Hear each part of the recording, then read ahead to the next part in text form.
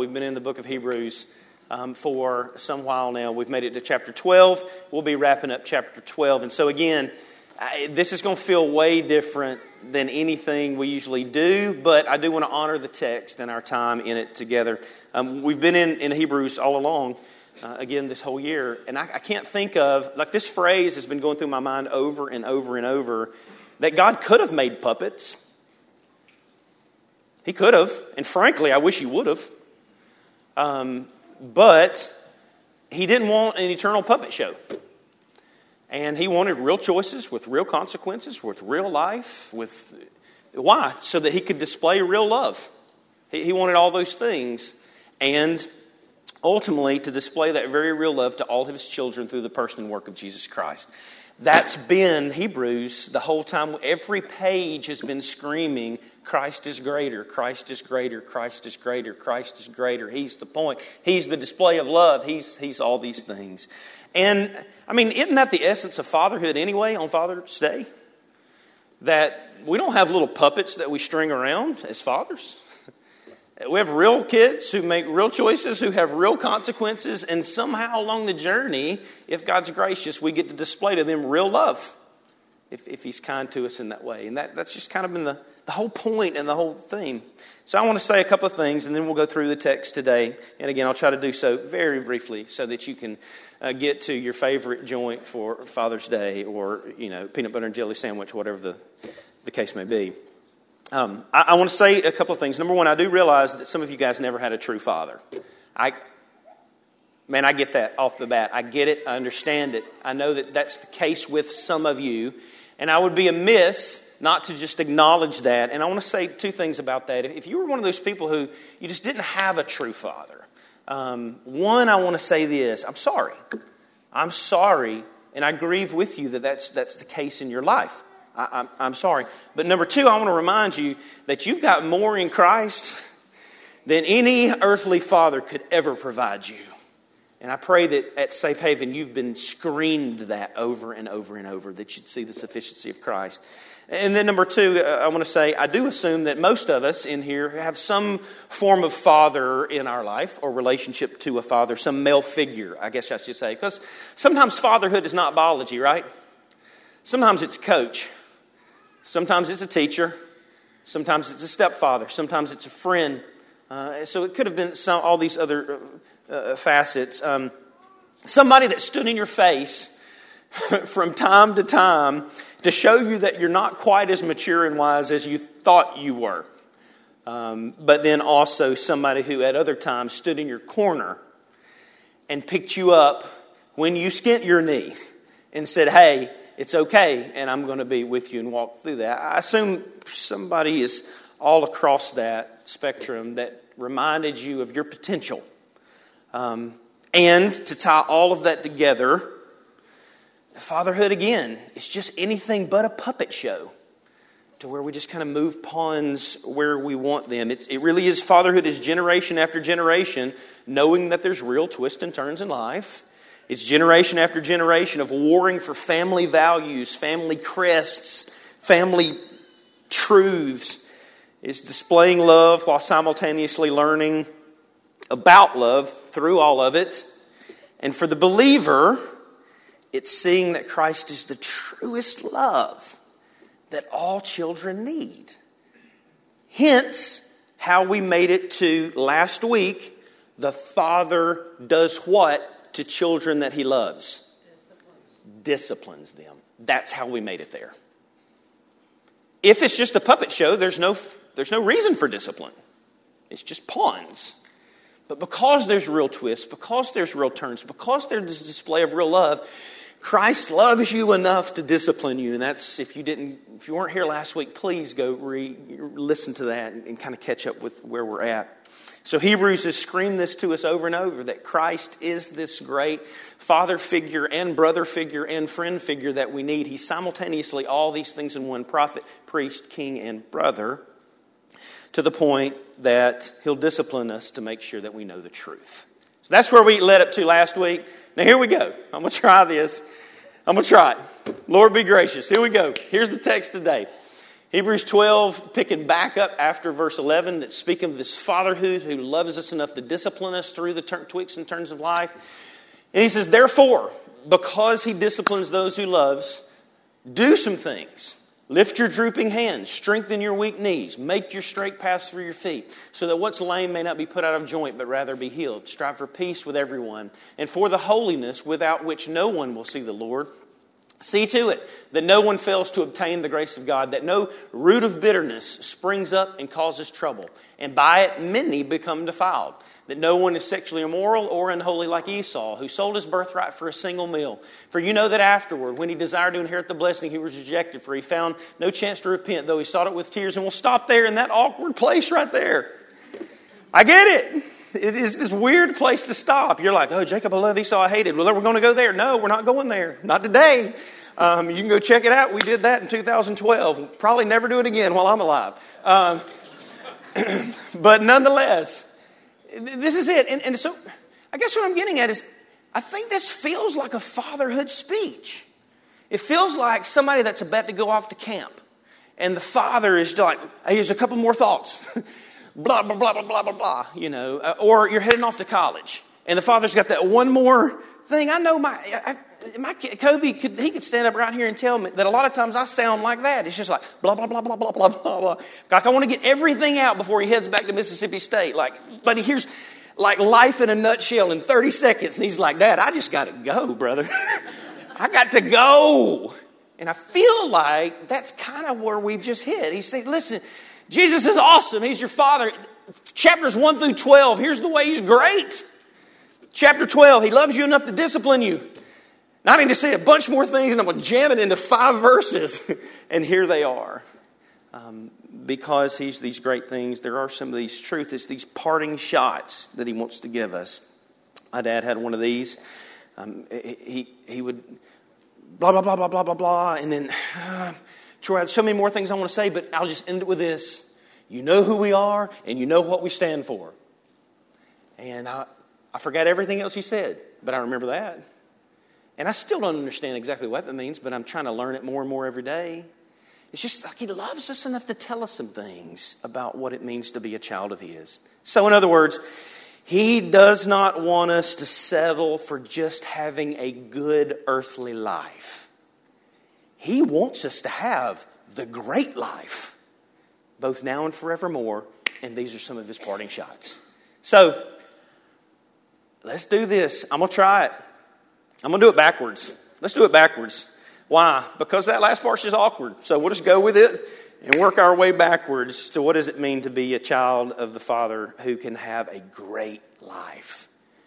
Fatherhood from Christ.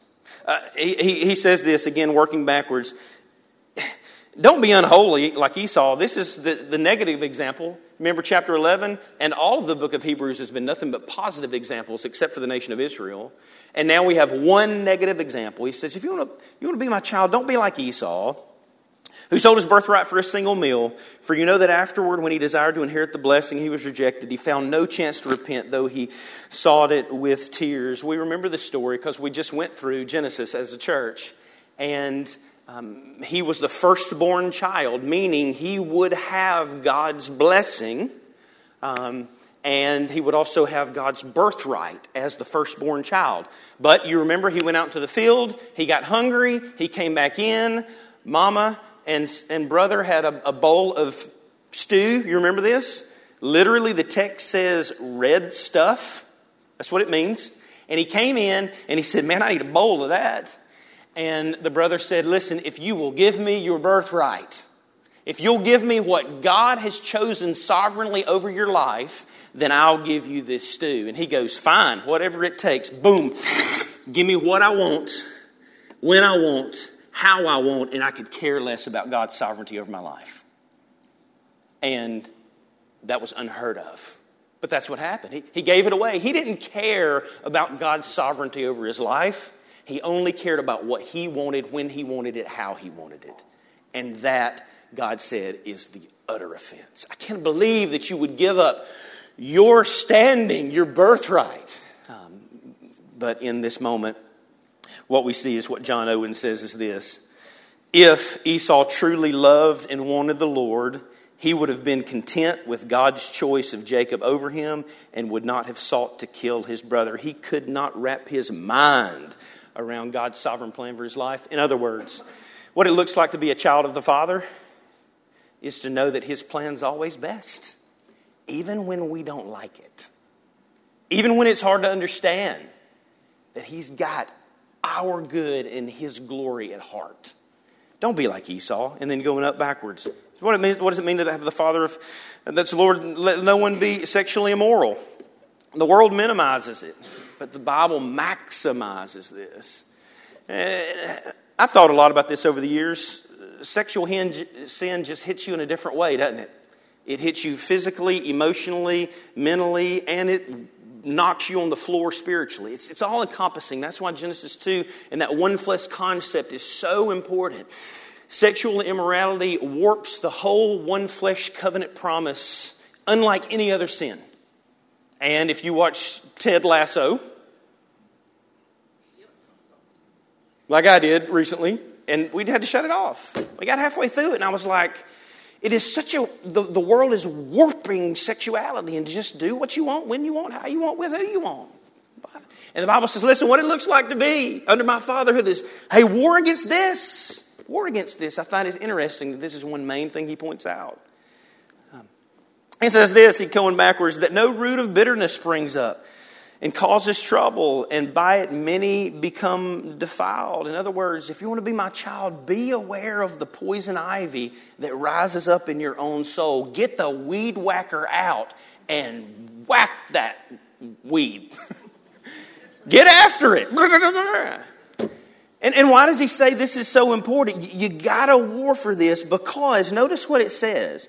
Not only will it poison you, but how many? Many will become defiled by your poison. Root out the bitterness in you. That's what it is. Your root will ultimately determine your fruit. He says, if you want to be my child, war against that. War against that. And then going on up. See to it that no one fails to obtain the grace of God. That's what it means to be a child of God. To be relentless about pointing other people to the exclusive grace found in the gospel.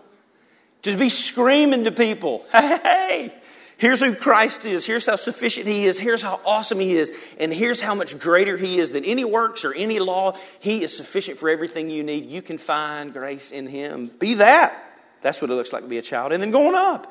And be holy, for without or search for the holiness without which no one will see the Lord. In other words, seek the holiness that Christ alone can offer as a child. And then number 2, seek personal holiness that Christ does unlock. That's what it means to be a child. That you can now pursue holiness personally and provisionally through the person and work of Christ. And then going on back up, he says to be a child, we strive for peace with everyone. Let that be what marks you. Strive for peace with everyone. I want to say a truth here. Truth, it does take 2 for ultimate forgiveness.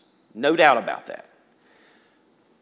But if you look at forgiveness could be in the form of, and Dan, I will never thank you enough for pointing me to Prager University and this understanding of forgiveness. I'm forever marked by you, brother, and this. True forgiveness takes 2, there's no doubt. But sometimes biblical forgiveness really just takes 1. Because you can't determine what the other person does. Meaning you can reach forbearance and ultimately release. You can get to the point through the gospel that you don't let somebody else live rent-free in your head. And at minimum, believers, go there. War for that. Fight for that.